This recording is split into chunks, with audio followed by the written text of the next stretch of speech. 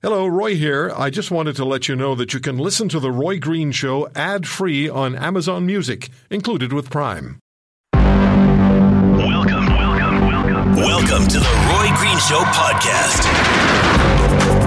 5 months ago today, the Russians invaded Ukraine. And think of the damage that Putin and his mob have done to that country, and Ukraine and its military standing up to the Russians punching way above their weight. And 5 months ago today. And Ukraine signed, as we know, just a few days ago, an agreement with the United Nations, with Turkey's input, to ship massive amounts of grain to a hungry world. Russia signed a similar agreement with the UN, also with Turkey's input. But less than 24 hours after signing, Russia is accused of firing missiles into the Ukrainian Black Sea port city of Odessa, which is where a lot of that grain will be shipped from, if you can trust the Russians. We're joined by Ukraine's ambassador to Canada, Yulia Kovalev, is back with us. Ambassador, thank you for taking the time. Hello, Roy, and hello, everybody. And it's my pleasure to be with you the third Sunday in a row. That's right. Ambassador, today marks 5 months since the invasion of your country by Putin and his army. Would you just, to start off our conversation, speak with us about what has been done to Ukraine and the people of Ukraine? Yes, and it's really today, it's 5 months since Russia started the war, and with its maniacal desire to wipe Ukraine off the earth. And during these 5 months, Russia used a broad types of weapons: missiles, tanks, energy, food, nuclear security threat, disinformation, blackmailing, cyber attacks, and simply the open lies. And within 5 months, not only Ukrainians, brave men and women who are holding the line now, all Ukrainian community, but also the united democratic world stands with Ukraine. And we see the historic strict sanctions that were imposed for Russia for these 5 months. We see unprecedented military support that many of the countries now is providing to Ukraine. We see the unity in the financial support to keep Ukraine fighting for our land and for our sovereignty, but also for the security of not only the Europe, but also all the democratic world.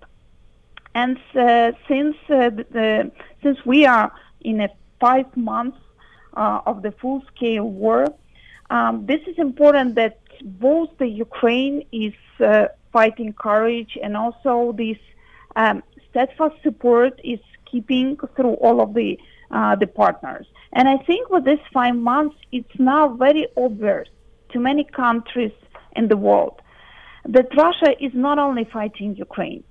Russia's weapons, including their energy weapon, including the food weapon, are reaching far beyond the Ukrainian borders. We see the unprecedented high food prices, historically high energy prices. We see the risk of famine in many countries of the world, including the low-income countries of Africa and Middle East. And we need to understand that all this is a part of Russian war, and Russia using many other tools except for the heavy weapons to fight with us as Ukraine, but also to challenge the democratic countries all around the planet. Yeah. And obviously you need continued support, you need continued military support and weapons to fight the Russians. And your country has done, and your military has done, an amazing job over 5 months. It was expected initially that your military might last 3 days. That was some of the prognostication going in February. Ambassador, please, let's look at what's happened over the last couple of days. Ukraine has signed an agreement to ship your grain. I believe it's millions of tons of grain. Signed it with the United Nations and with Turkey's assistance. Do you have concerns about being able to follow through on this, carry through on this? Because Russia and Putin, who signed a similar deal, not with Ukraine, but with the UN and with Turkey's participation as well, immediately Putin attacked Odessa. So do you have concerns about being able to follow through on the agreement that you signed simply because the Russians may not step aside? Look, we understand how much the necessity of food is required to many countries of the world. We understand together with our partners and allies that weaponizing food is also providing the threat on a global food security. And we are desperately looking on different efforts on how to increase the grain export from Ukraine. From the very first month of the war, we already increased significantly the export from Ukraine through the western borders. But there are the limitations. So the export corridors that we developed together with our European partners are less than 50% of those volumes that we're carrying through the Black Sea ports. So it's not enough. If we look on even the grain storage that is in Ukraine from the previous harvest, it will take around 6-7 months just to deliver this previous harvest to the global market. And we are expecting the new harvest to come. So understanding this and that there is no other alternative than Ukrainian grain for these volumes in the next 4-5 years, we understand how much important it is to unlock the exports through the Black Sea ports. And Ukraine have done a lot of efforts for this to happen. And on Friday, there was agreement signed, as you mentioned, with Ukraine and UN and Turkey, so-called Istanbul Initiative, to unblock the Black Sea port and to allow Ukrainian grain to feed many countries. But it took less than 24 hours for Russia to launch a missile attack on the port of Odessa and to undermine the agreement and break the promises that Russia has made to UN and to Turkey. So actually, in case of the failure to fulfill this agreement, Russia will bear full responsibility for the deepening of the global food crisis. And I think now it's obvious for everybody that Russia terrorized the world with food. Yeah, and Russia as well is terrorized Europe with energy. So on our side, we, as this agreement was signed, we mentioned that implementation of this agreement is crucial. From our side, we are doing everything about this alongside with commitment that was signed on Friday, and we will count on our own ability to deliver the grain. However, I think now it's obvious for everybody that any talks and appeasement of Russia just only gives Russia another attempt to attack not only Ukraine but many countries of the world. Ambassador, we talked about that, and when those turbines were shipped from Canada to Putin, and he didn't need them for Nord Stream 1, we know that. But we talked about the sanctions perhaps being the first domino to violate or challenge the sanctions. Putin will take advantage of every opportunity he has. Your country, with your grain, will feed millions of people. And there is a huge concern, and the UN Secretary General has talked about this, huge concern about famine in the country and the world if the grain from Ukraine is not gotten to the people who need it. Do you have confidence that it's going to be possible to move the Ukrainian grain, the food the world needs, through your ports, even if the Russians get in the way? In other words, you're going to need help. You'll need help from NATO. You'll need help from the international community to get the Russians out of the way. Do you believe that help would be coming? Actually, that is already started to happen with the agreement that was signed in Istanbul with Turkey and UN. However, we see that actually Russia is actually attacking the seaport infrastructure in Odessa region, together with the recent attacks for the last 2 months on a big number of both the grain storage, grain infrastructure, and also on the farmers' facilities. These precise attacks, to say nothing on putting the fire on Ukrainian wheat fields, which is actually, I think, to everybody a very clear picture what Russia is doing with putting at risk of famine many countries. Because this very clear picture when Russian army is putting the fire on tons of hectares of the wheat fields, so this wheat that could feed many countries, that is another food terrorism what we see. However, we understanding how much it is important and how valuable every million of ton and every ton of grain from Ukraine is important on a global market, and for many countries that have been exporting this grain for their consumption. We are both increasing the western route to export and also preparing to open the ports.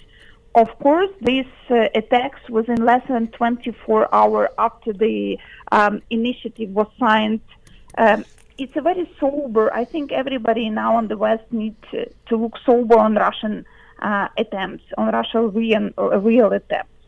But from our side, we are continuing to prepare for the grain export, and it's going to start with one port, with the port of Chernomorsk. And then we will see how the things move on. But of course, in this preparation for the food export, supply of addition of weapons and supply of especially of heavy weapons is crucially important for Ukraine to hold the line on the front line to protect the seacoast. Because now everybody understands that the protection and Ukrainian control over the seacoast of the Black Sea, it's a matter of global security, yes, not only is. for the security of Ukraine. Yeah. Ambassador, after 5 months, so 5 months today, Russia invaded. After 5 months, do you have a sense that your military, that Ukraine, with the assistance of NATO nations providing you with weapons, including heavy weapons, do you have a sense that you'll be able to push the Russians back and hold them back and maybe push them back into Russia? We see the development, significant development of the heavy weapon supply for these 5 months. Ukraine is now getting more and more NATO standard weapons, and many of them are those, if we look back for the last 5 months, at the beginning of the war, there were many countries who said that we are not going to supply you these weapons. But because of the courage and because of the well-prepared Ukrainian soldiers, they are now very effectively using these heavy weapons that have been supplied to Ukraine from all of our partners. And they are in a very short period of time, they are educated and well-trained on how to use this, and it's now very obvious on the front line. So with, for example, U.S. HIMARS that were supplied to Ukrainian soldiers and are now able to destroy all the weapon supply chains in unoccupied regions, and the heavy artillery, which was also supplied to Ukraine, including from Canada, that makes a difference on the front line. Yeah, I'm sure it does. I'm sure it does. Ambassador, we have 2 minutes. Have you had more discussions with the Canadian government? Things weren't all that comfortable after Mr. Trudeau decided that it was going to be acceptable to move those gas turbines from Montreal back to Russia, as Putin demanded and Germany pleaded for. Have you had more discussions with this country, and how are relations with Canada right now? So we do value big support and big push that Canadian government has done in many of the areas of the sanctions. With particular turbine, I think now everybody see, including the Germany, that Russia using the energy as a weapon. So even if this turbine was released, which we consider was a mistake, the gas flow to Europe didn't restore at a level that was was supposed to. Actually, with the turbine or without the turbine, now the gas flow to Germany is on a very low level, and there is still a threat that Russia will stop delivering gas to Germany at all. So we see that any of the step backs from the sanction regime has the contra effect. So it allows then to Russia to demand more, and the consequences of delivery of this turbine to Germany actually has no impact on the gas flow. We're demanding that they sign on to the Organization for Integrity in Sports as a condition to flow funding. But they shouldn't be worried about satisfying the government. They should be worried about satisfying parents across the country, that they're keeping their kids safe. The huge story has to do with amateur sports, or sports in this country. Now, Hockey Canada is the one that we've been talking about, and we did yesterday. But there's another big story and growing issue, and you just heard Trudeau talk about suspending funding, federal funding for Gymnastics Canada. And that is, we have gymnasts now over 500, we're told, a group that's identifying itself as Gymnasts for Change in Canada, talking about the abusive situations they were in when they were kids and getting into gymnastics and developing as gymnasts. Amelia Klein joins us. She's a former elite gymnast in British Columbia. She's a member of Gymnasts for Canada, and she began the process for a class action lawsuit. How are you, Amelia? Thanks for joining us. I'm doing well. Thank you for having me. Let me start with this. What are you alleging? Let's try to make this, I don't want to make it entirely personal, but give us a sense of what it is you're alleging happened to you that caused you to turn away from the sport you loved so much. Sure. So I was an elite gymnast for about 12 years. And unfortunately, for the last 3 years of that, I was subjected to incredible emotional, verbal, and physical abuse from my coaches. And that took the form of constant yelling, name calling. They instituted weighing, so we would be publicly weighed at least once a week. And then if we gained any weight, we would be yelled at, told not to eat, encouraged into reducing our calories. We were forcibly overstretched on a daily basis. And in my case, that resulted in one instance where my coach forcibly stretched my hamstring so violently that it tore my hamstring off of my pelvis and actually took a piece of my pelvis with it, with a fracture. So we were forced to train on injuries, broken fingers, broken toes. Most of the time, if you were injured, it wasn't sufficient to stop or to modify your training. And we were forced to do skills we weren't ready to do. So we were exposed to incredible risk and serious risk of significant injury as well. Yeah, and you weren't supposed to tell your parents about what was going on. They were not supposed to know. No, never. It was made very clear to us that we should never be disclosing. And how young were you when this started? What age were you? I was about 10 years old when those coaches arrived. Wow. So here we are, and I feel somewhat guilty, actually. I think we all should in our business, because this story has been available to us for some considerable period of time. I just saw it about a week ago, and I thought we need to follow up here. And I'm so glad you're talking to us, because there's another aspect to this. Not only the federal government suspending the funding of Gymnastics Canada, but you have told me that what you'd love to see, and what you believe is absolutely necessary, is a third-party investigation so that Gymnastics Canada cannot establish a narrative. What are your concerns in that regard? That's right. I mean, since I've come forward, I wrote a blog about my experiences about 2 years ago. And since I did that, I've been flooded personally with hundreds of anecdotes from gymnasts who range in age from, they were training in the 70s and 80s to 16, 17, 18-year-olds now. And it's very clear that these abuses are still ongoing. They're still widespread. And what we really need is a fulsome investigation to figure out why these things are happening, how they're occurring, who's enabling it, who's perpetrating it, and how can we stop it. And it's really not until we understand those things and until we remove the people who are perpetrating these things that anything's going to change in the sport. Now, do you think that you would be getting the national and even international attention you're getting now if there weren't the Hockey Canada story developing at the same time? I think It's complicated. I think the Hockey Canada situation certainly deserves all the attention that it's getting, but I think it does sort of highlight that this is not just a hockey problem. It's not even just a gymnastics problem. It's a sport problem. And we have benefited, I think, from some of the wider discussion about abuse in sport generally, and certainly we've benefited from things like the Larry Nassar scandal in the U.S. and all of the dialogue that's been coming out of the U.S. with those scandals. So we certainly have benefited from some of this dialogue happening already. My hope is that having 500 survivors coming forward should be sufficient in and of itself to get some attention, but sometimes that's not the case.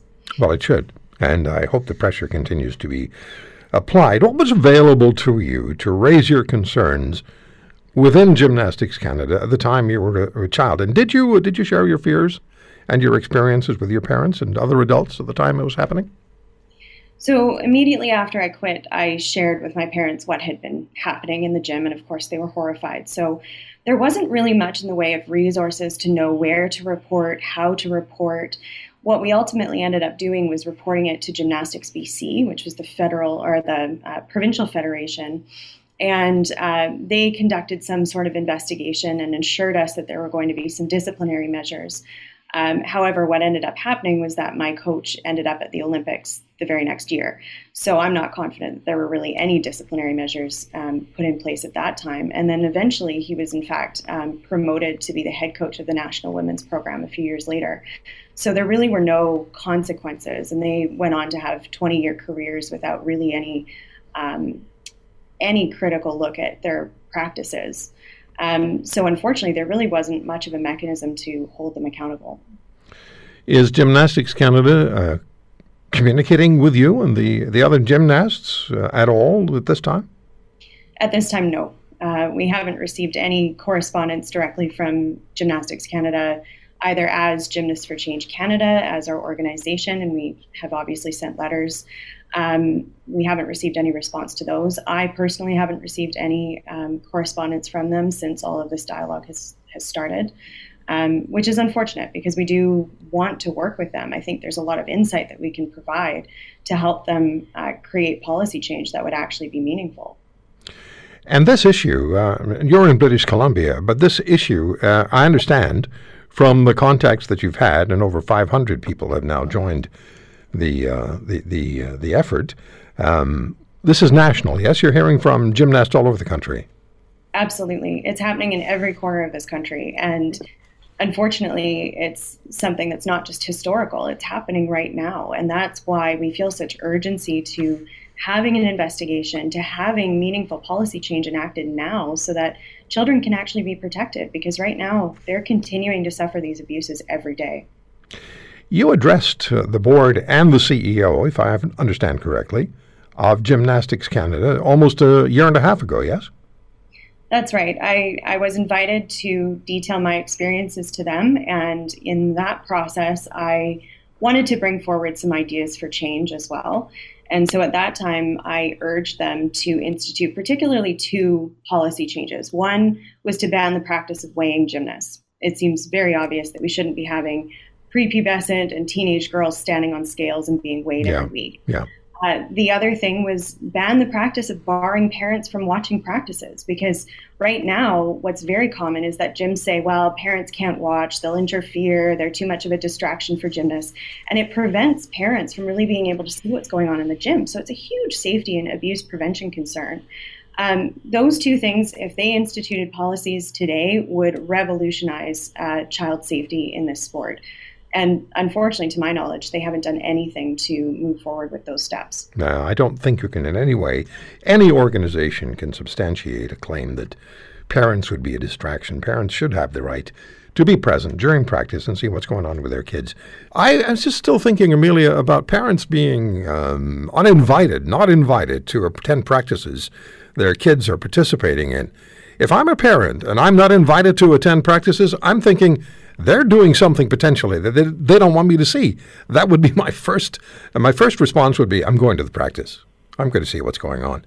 So, but as I understand it, the situation with Gymnastics Canada now is They consider themselves to be a safe sport leader. They've come a long way, and these situations that you're describing were historic in nature. However, in our conversations, you've told me that you have had conversations in the last 18 months since you spoke to the board and the CEO with current gymnasts. What are they telling you? Yeah, I mean, I'm having discussions with gymnasts who are very much involved right now, and they are telling me that these practices haven't changed really at all in the 20 years since I've been out of the sport. Parents are not invited to watch practices, and it's very insidious the way that it starts. You start out in a sport so young, and so they say, well, it's going to distract them because they're so young, they'll just want to cling to mom and dad, and so you should just really leave, we'll be fine, it's okay. And so it starts that young, and then by the time they're in these elite levels and they're experiencing these kinds of abuses, that type of exclusion of parents is so normalized that you don't even really question it as a parent. Mm-hmm. I know everybody is thinking this question before I ask it, but I'll ask you now. We are all aware, because there's been a tremendous amount of coverage, media and otherwise, of the situation in the United States with the U.S. gymnastics team and their former team doctor, Larry Nassar, who's now serving life in prison for sexually abusing gymnasts over a long period of time, many of them. I'm not asking you to name any names, obviously, but have you heard anything at all that leads you to suspect there may be sexual impropriety going on at some point that people should be aware of, could be aware of, maybe are aware of? Yes. Unfortunately, that's something that's been really surprising to me, is that the prevalence of sexual abuse, at least anecdotally from what I'm hearing, is much more prominent than I expected. And unfortunately, we have had high-profile cases of some of even the national team coaches who have been accused of sexually abusing their athletes over a very long period of time. And it's very easy to see how the physical and the emotional abuse can bleed into then creating an environment where sexual abuse is pervasive as well, because these children are essentially manhandled, spotted, coached in such a way that they don't necessarily realize that they have bodily autonomy. We were never taught that we could say no to what our coach was doing to us. We were never taught that we could say no if we were being forcibly overstretched. And so it's not that big of a leap to then imagine that a child who's never really been taught bodily autonomy and who has been taught never to tell their parents about something, it becomes very easy if someone wants to be a sexual predator to prey on this pool of victims that essentially will never say no and essentially will never tell their parents. And also, there isn't much oversight from the governing bodies to actually stop behavior like that. So it's kind of a perfect storm for sexual abuse. And to repeat, you've had gymnasts tell you this has happened to them. Yes. Multiple people have come forward and told me that they experienced sexual abuse in their training. So we have the federal government, which has suspended funding to Gymnastics Canada. Prime Minister says he wants to know more. Fair enough. That's a good step to take. I'm just curious whether you believe or have any evidence or suggested to you in some ways that various previous governments were made aware of the allegations of abusive behaviors toward gymnasts and just did nothing about it. So there's recently published emails between the GymCan CEO and the Sport Canada from about 2 years ago, where the CEO said they should be prepared for a wave of historic complaints to come forward. And there was discussion allegedly back and forth between Sport Canada and Gymnastics Canada at that time, and there was nothing done. We know anecdotally, again, there have been people that have told me that they tried to go outside of Gymnastics Canada because they weren't getting any sort of adequate response to their reports of abuse. So they tried to go to Sport Canada or they tried to go to the SDRCC and they returned back. So I think there is evidence for the idea that the government has known that there is a potential crisis in this sport and nothing has been done. Remind us what you want done. We want an independent third-party investigation into the sport. We want it to be done by a qualified judicial authority who knows how to conduct investigations like this. We want it to be trauma-informed and survivor-led, and we want it to have meaningful recommendations at the end of the day that result in the removal of perpetrators and enablers from the sport and actually allow us to move forward with substantial change. All right, somebody who's listening to this program now, who connects with what you're saying in one way or another, how can they get in touch? So please reach out to Gymnasts for Change Canada. You can email us. You can find us on social media. We are here for the survivor community. So if there are people listening who have experienced abuse in gymnastics, we are offering support in any way that we can. And we're helping people come forward if they want to do that. And we can connect them too with other efforts like the class action lawsuit as well. So Gymnasts for Change Canada, find us on Twitter or email us as well. And the emotional stresses last for a lifetime. They do. Unfortunately, it's very clear that the impact of this abuse can be lifelong. I've spoken to people, as I said, who trained in the 70s, who are still in therapy, who are still suffering the after effects of this abuse. And I'm unfortunately also talking to 16, 17, 18-year-olds who are saying the exact same thing. So the cycle is continuing, and we have another generation that's going to suffer these effects now. Imagine this. I don't really know how to start this segment. Let me do this. The death penalty. So think about that. We've had a lot of discussions over the years about the death penalty in justice and justice systems. So the death penalty, is it ever appropriate when it comes to justice? Now, following the mass shootings and killings in the United States, most specifically talked about over the last couple of weeks, have been the killings in Buffalo, New York at the grocery store, and at Parkland School in Florida. The Parkland school shooter is on trial now. He may face the death penalty. And there's also the possibility that a Buffalo, New York jury may return the death penalty. So is it ever an appropriate piece of justice, a justice tool? Ron Dalton is a former Newfoundland bank manager. He was found guilty of second-degree murder of his wife. Now think about this. Mr. Dalton was 32 years of age at the time. Found guilty of murdering his wife. Was sentenced to prison for life.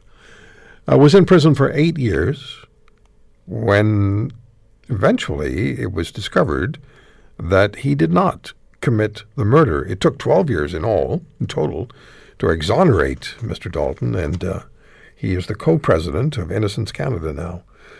Ron, thank you very much for joining us. I was trying to think of the first question I want to ask you. And the one that keeps coming back to me is this. What was the moment like when you were found guilty of, when you were convicted in court of murdering your wife? What was that moment like? I guess the best word for it is pretty devastating, Roy. It's, you never expect to be found guilty of something that, in this case, never happened, but something that you didn't do. And, of course, that moment will be seared in my mind forever. I can always recall my mother in the back of the courtroom screeching. And within an hour or so of being found guilty, I was being shipped off to a penitentiary in Newfoundland, a provincial facility, to await processing into a maximum security prison in New Brunswick. Newfoundland didn't then, or still doesn't have any federal prisons.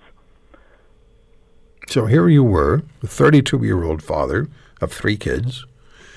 Your wife had just died. You had nothing to do with her death. And yet they find you guilty of murder. And now you're separated from everything you know. And you're shipped off to a provincial institution, and then to a maximum security federal institution. Maybe we should talk a bit about it. I'm just trying to think of what you're going through. First, you lose your wife. And anyone who's lost a spouse, right? If there's any consolation, I always look back and said I had my biggest loss up front. Yeah. My wife of 11 years, she was only 31 years old when she died. We had 3 young children. And, she went to get up one morning, and before she went to bed that night, she had passed away. And I spent the night sitting up with a couple of family friends and our family doctor, trying to figure out how I was going to explain to 3 young children, that the 2 oldest children at least were 6 and 9 at the time. The youngest was only 18 months old, would never comprehend what had gone on. And of course I wasn't able to comprehend it myself, so it was difficult to explain to them. And then the day only got worse. Yeah. Before 24 hours had elapsed from my wife's passing, I was in custody, and another 5 or 6 hours later was being arrested and charged with second-degree murder. I mean, it's just mind-numbing. You hear yourself pronounced guilty of murder by a jury while you're mourning the death of your wife. So you spent 8 years in... What did they sentence you to, Ron? Was it life? If you're found guilty of first or second-degree murder, you get an automatic life sentence.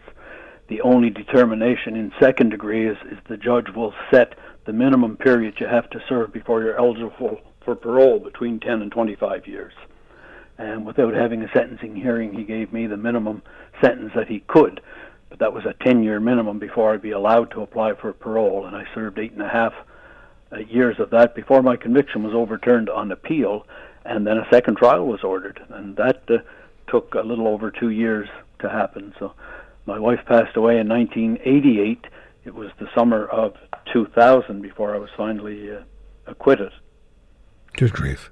And if you really want to get a picture of how much time that involves, our 6-year-old daughter had just graduated kindergarten a couple months before her mother died, and I made her high school graduation by about an hour and a half after the jury came back in 2000. I was in Newfoundland, and she was living in Prince Edward Island with my family then, so I had a day and a half's drive to get there. The jury came back on a Saturday afternoon, acquitted me, and I spent a day and a half getting back to Prince Edward Island, and I got there about 3 or 4 o'clock in the afternoon, and she graduated from high school that evening. So people can just imagine what goes on between the ages of 6 and 18. Yeah. Between kindergarten and grade 1, all of the things that you missed, but that she missed as well, and the other children, her brothers. You know, it was the first time in 12 years that she could look out in the audience and see a family member there, or see one of her parents, rather. There was always family members there. I was kind of blessed that my sister and brother-in-law stepped up with their 3 children to look after my 3 children for 10 years when I wasn't around, which is a better situation than a lot of people I encountered inside ran into, be they guilty or innocent. Yeah.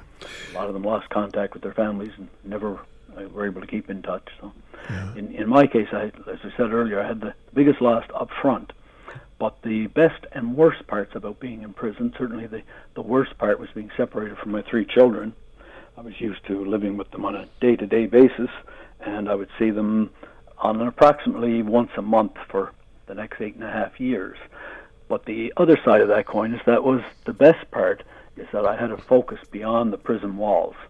So rather than getting all wrapped up in all of the games that go on inside of prisons of any level, but particularly in a maximum security prison, I had something to keep myself focused on. There was something outside the prison walls that allowed me to not necessarily accept, but tolerate some of what goes on in prisons. Mm-hmm. It was an inexperienced doctor who made a grave error. It was a hospital pathologist with no forensic training. This guy used to run the lab in a children's hospital and was used to dealing with tissue samples and blood samples and things like that, but had no forensic training. And as it happened back in 1988, and not much different today, Newfoundland has very few homicides, which is a good thing, unless you're trying to develop an expertise in that field. Mm-hmm. So he had very, very little experience. He had no training and had been appointed to the job a year or so prior to that, following the air crash in Gander. So he thought he had a homicide on his hand, literally testified that he thought he was had a bit of Quincy, if you remember the old TV show where the Quincy was the pathologist who also solved the crimes within 45 minutes, and he kind of thought that it was his job to not only perform an autopsy, but he should solve the crime while he was at it, and told the police officers who attended the autopsy that they should go talk to the husband, which they immediately did. And all that was required at the time was to get a second opinion from someone who was qualified. And we would find out 10 years later when we're preparing for a retrial that there was discussions among the police officers that night about, stepping back a little bit. There was no rush. I wasn't going any place. And if this had been a homicide, there was only my wife and I and our 3 children who were sleeping in bed that night. I made the top of the suspect list had there been a homicide. Mm-hmm. But if they had taken the time just to confirm that it was a homicide, then none of this would have happened. And it was an experienced pathologist who eventually, after 8 years, was able to testify.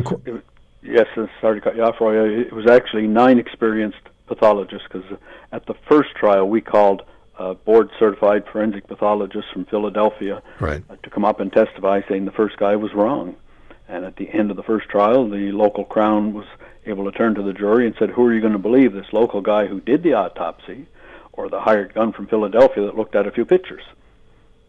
Given that kind of a stark choice, they said, well, we'll go with the local guy. Yeah. Oh, my goodness. When the conviction was overturned, I had a different lawyer who was much more involved and not about to see this kind of a miscarriage happen again, and we literally went around the world and got the pathologist who wrote the textbooks. We ended up with 9 of them. We went to Wales, we went to Northern Ireland, we went to Vancouver. We brought the original guy back from Philadelphia. So we overkill perhaps, but we weren't taking a chance the second time around. No. My first trial lasted 6 weeks. The second one lasted 9 months. Ron, very little doubt at the end of the second trial. We have to take a break in a second, but your wife passed away from breakfast cereal. Yes, she was nibbling on some dry breakfast cereals or watching the evening news. And got caught in her trachea, and she passed away. You would back in the day, I would have thought you get an obstruction in your throat, you clear it, and you're breathing again. But as I was to learn, the choking mechanism is much more complicated than that. Your muscles will actually seize up upon themselves, and people have literally choked on pieces of dust or a little feather or something from a pillow. It doesn't have to be a physical obstruction to trigger a spasm in your throat that will close off your breathing. Yeah, I have to take a quick break here. Then we had a medical misadventure when we got to the hospital 10 or 15 minutes later. The local emergency room was under the care of a medical student from Ireland who was performing a summer locum, small town Newfoundland again, and this poor chap was faced with the dilemma of either trying to intubate this young woman who was having some breathing difficulties, or wait and call in the anesthesiologist, who in a small rural hospital would have been the one doing most of the intubations. And unfortunately he didn't think he had the time to do it, which was probably the right call, to call somebody in, so he attempted it, but he had never intubated a live patient before, and ended up putting the breathing tube into her esophagus, leading to her stomach rather than into her trachea, leading to her lungs, and then he sealed it in place, sealed her fate at the same time. And the poor hospital pathologist, when he did the autopsy the next day, called the ER guy down and showed him the mistake he had made, and showed him the tube where it was still sealed into the wrong area, but still came to the conclusion that this was a strangulation case. Ron, it's a nightmare. It's an absolute nightmare. Absolute nightmare. Yep. Now, in other jurisdictions, you might have been sentenced to death, and you might have been put to death. In many jurisdictions, including our own prior to 1976. Yeah. And you might have been put to death before that 8-year period was up. So there's talk about capital punishment in these cases in Buffalo, New York, and in Parkland in Florida. What about the issue of capital punishment? You might have been put to death. Your great friend, David Milgaard, who's on this program on a number of occasions as well, and very sadly died earlier this year, more than likely would have been put to death. He was in prison for 23 years. There's always talk about capital punishment. Provide us a perspective, please. Well, you'll never convert me to a proponent of capital punishment. David certainly was sentenced at a time when we still had a death penalty in this country. Before David, 10 years before David was sentenced in 1969. In 1959, we sentenced a 14-year-old to hang, for a crime that he did not commit. We didn't have the political will to carry through in the Stephen Truscott case and actually hang him, but it wasn't because there was any questions in the government's mind about his guilt. We've seen the discussions, the papers from the federal cabinet of the day when Diefenbaker was prime minister, and they're considering whether to commute this young boy's sentence or not. And he asks his justice minister, who assures him there's no question about his guilt. The only question is whether politically we'll lose too many votes by hanging a 14-year-old child. And they decided to commute it to life. In David's case, David was only 16 when he was arrested, and they didn't seek the death penalty at that time. But certainly many of us, and there's about 40 people in this country now who have had wrongful convictions for homicide overturned. And any one of us could have been put to death. Yeah. And we've had cases in the United States. I mean, I attend, they do an annual conference in the U.S. They have a network of innocence networks down there, and they hold an annual conference until COVID came along. But I've met people who spent 25 or 30 years on death row just waiting to be executed until they were able to prove their innocence. And we've had some that DNA has proven were executed who were not innocent, who were not guilty. We've proven it after the fact. Right. So certainly any time that there's any question, if you can't get it right, then you shouldn't be doing it at all. I would be morally opposed to doing it, period. I don't think anyone has the right to take another life, including the state or the government. Tell me this: the 8 years you were in prison, and you know the system well after spending all that time and being co-president of Innocence Canada. By the way, what's the website for Innocence Canada? InnocenceCanada.ca. .ca. Okay. There. And actually, when you were talking about this could happen to anybody, when we're fundraising, one of the T-shirts that we've created 10 or 12 years ago now was it happened to me, it could happen to you. Okay. You're right in that. Yeah. InnocenceCanada.ca. Check it out, folks. We only have 30 seconds here, Ron. Did you meet people you became convinced were innocent of the crime they'd been convicted of and imprisoned for? I met a number of them while I was still in prison, including one that they had used the same pathologist in my case a couple of years after the fact. Oh, no. That pathologist from Newfoundland to Nova Scotia in a case where the gentleman's wife had been buried without an autopsy, and they decided a couple of years later that perhaps this was a homicide, and he was found guilty of first-degree murder and sentenced to a life sentence with a 25-year minimum to serve. Oh, my. He and I put our heads together when I was working on my appeal, and shortly after mine, we were able to successfully appeal his as well. Okay. Ron, yes, we'll have to... I've met a number of people. We'll have to pick this up again. We need to talk more about this. Sure. It's very important. There was a protest in Ottawa yesterday. An estimated 250 Canadian farmers and their supporters staged a noisy rally supporting Dutch farmers challenging the Netherlands government and European Union regulation demanding nitrous emissions from fertilizer be slashed by 50% by 2030. This is how I understand it. To some, the rally seemed reminiscent of the February Freedom Convoy in the nation's capital. All right. Now, Canadian farmers, this is what you just heard and will be broadcast yesterday.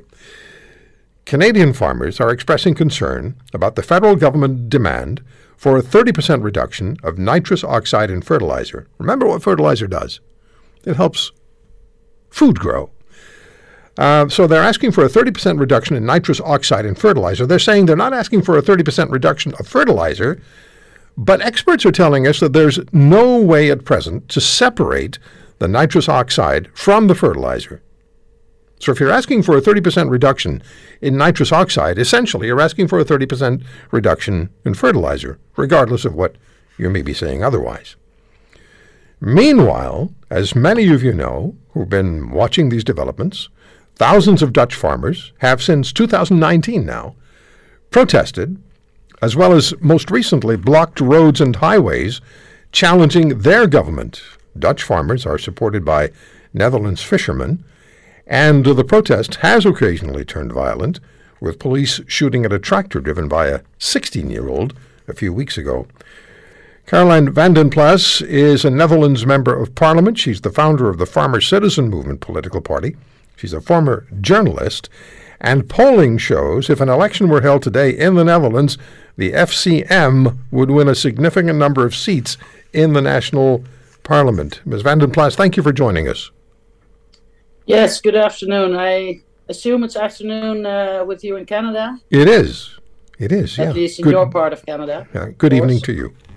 Yes. So the issue really is about the EU regulation slashing nitrous emissions from fertilizer by 50% by 2030 and reducing significantly the number of livestock on Dutch farms. And this is supported by your national government. Do I have that correctly? Yeah, you have that correctly. And also in Holland, we have a lot of nature reserve areas. and we have to look after nature.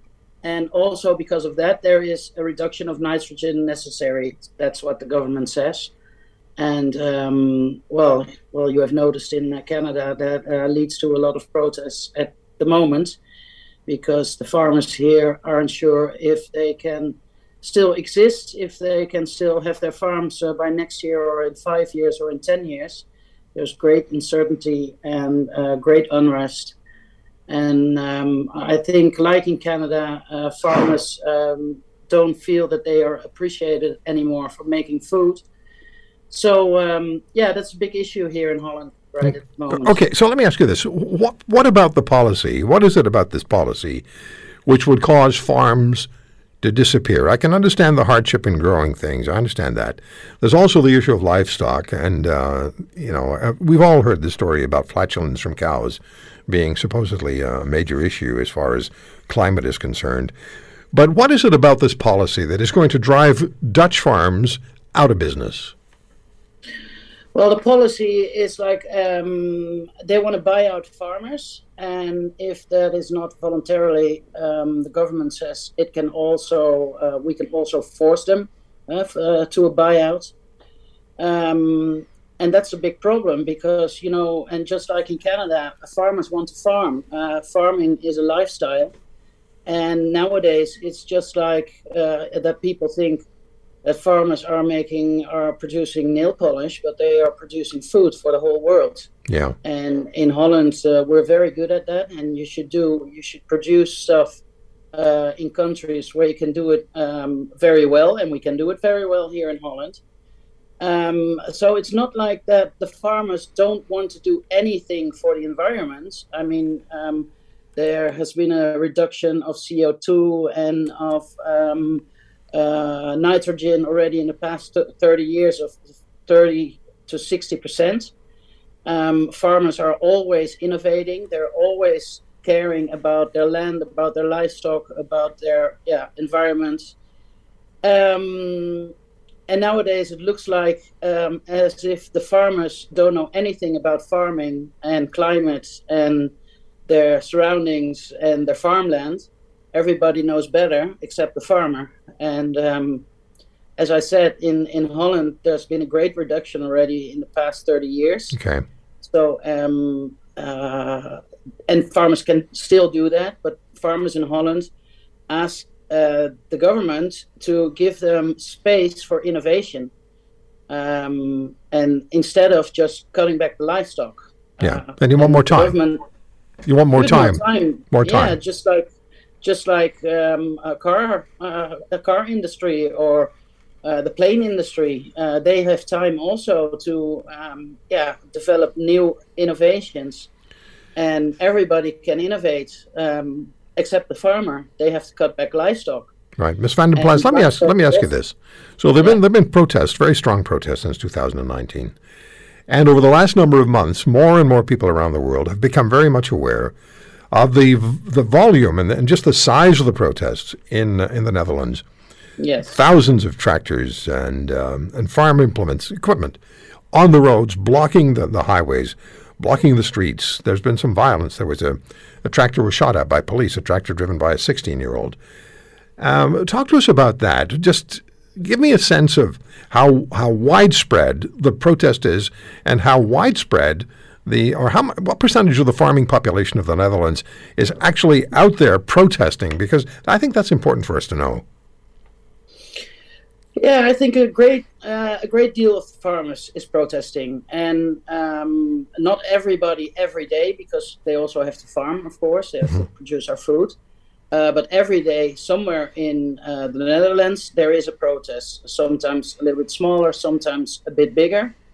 And I think about 99% of the farmers are standing behind the protests and the protesters. Maybe not so much the way of protesting sometimes, like blocking the roads. Not every farmer thinks that's a good idea. But the fact that they are protesting, there is great consensus here on that between the farmers, but also between the civilians here. Everybody understands why farmers are fighting for the rights to exist and their right to farm. Yeah, it's a survival issue for many of them, right? Yes. A lot of farmers also say, I don't care anymore if I get a fine or I get arrested. I don't care anymore. I have nothing to lose. I'm going to lose my farm. I'm going to lose my way of life. I was talking to a farmer yesterday, and his farm is in his family already for 15 generations. 15 generations. So that goes back to 1500 or something. Mm-hmm. And the farmers are really scared that it's going to be taken away from them. Yeah. And there are you can do a lot of different.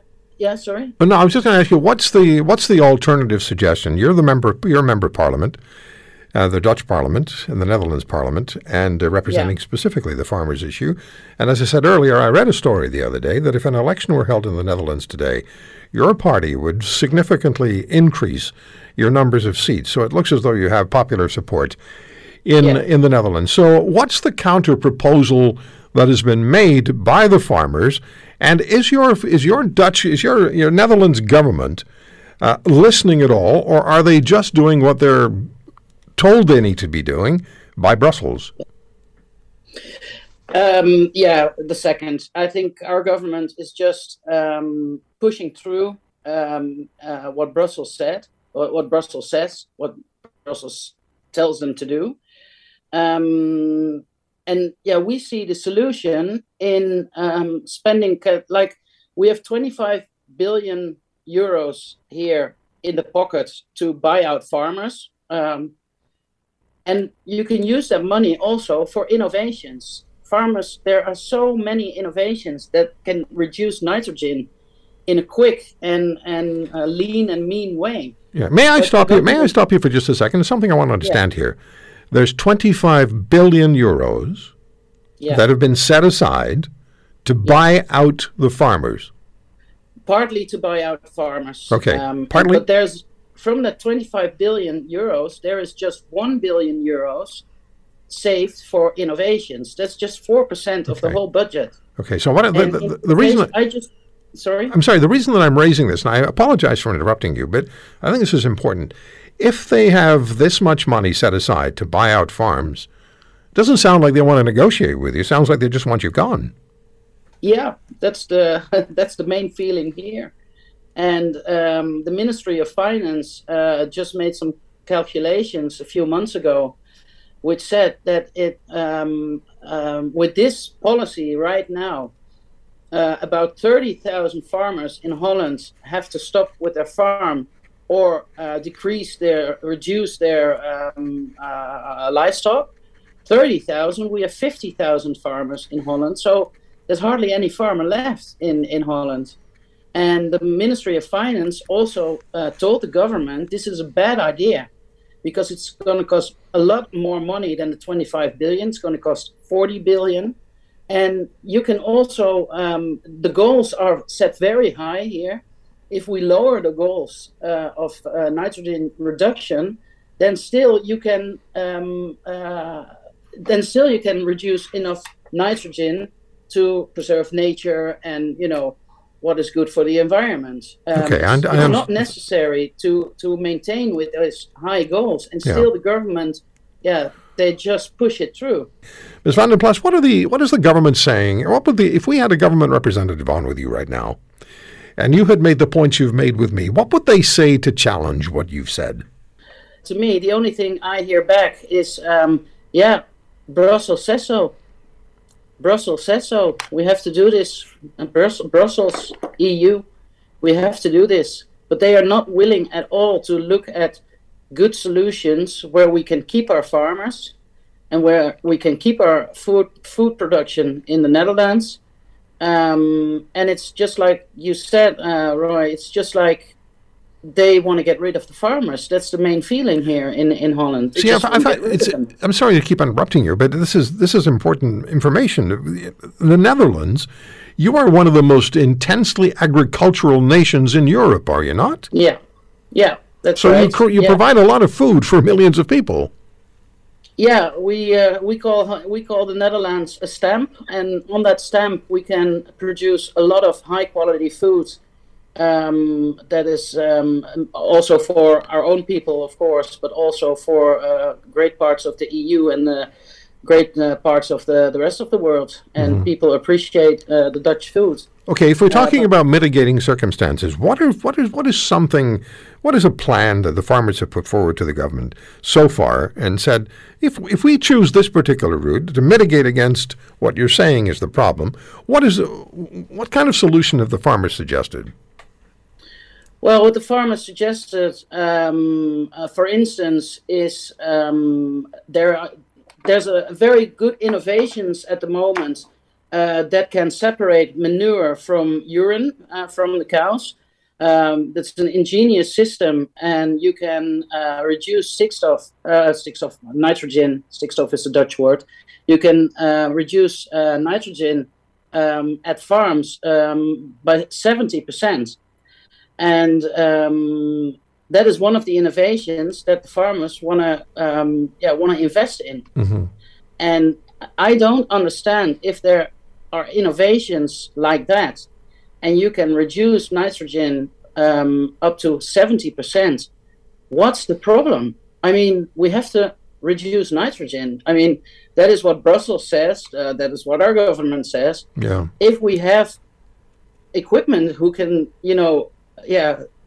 do this, why don't we do it? Yeah. So why do we have to get rid of our farmers? It has so much consequences for everything, not only food production, but also the landscape in Holland. Is the farmers. The Netherlands looks like this because of the farmers. So I have about 45 seconds here. What is likely to happen? We've seen all this protests that have happened over the last 6 to 8 weeks. And they've been going on since 2019. Can you really quickly tell me how concerned you are, or what might happen if the government doesn't listen? How could this escalate? I think this government isn't going to make the end of the year with this policy right now. I'm going to tell you that before the end of the year, we have new elections in Holland. Thank you for listening to today's podcast. If you want to hear more, subscribe to The Roy Green Show on Apple Podcasts, Google Podcasts, Spotify, Stitcher, or wherever you find your favorites. And if you like what you hear, leave us a review and tell a friend. I'm Roy Green. Have a great weekend.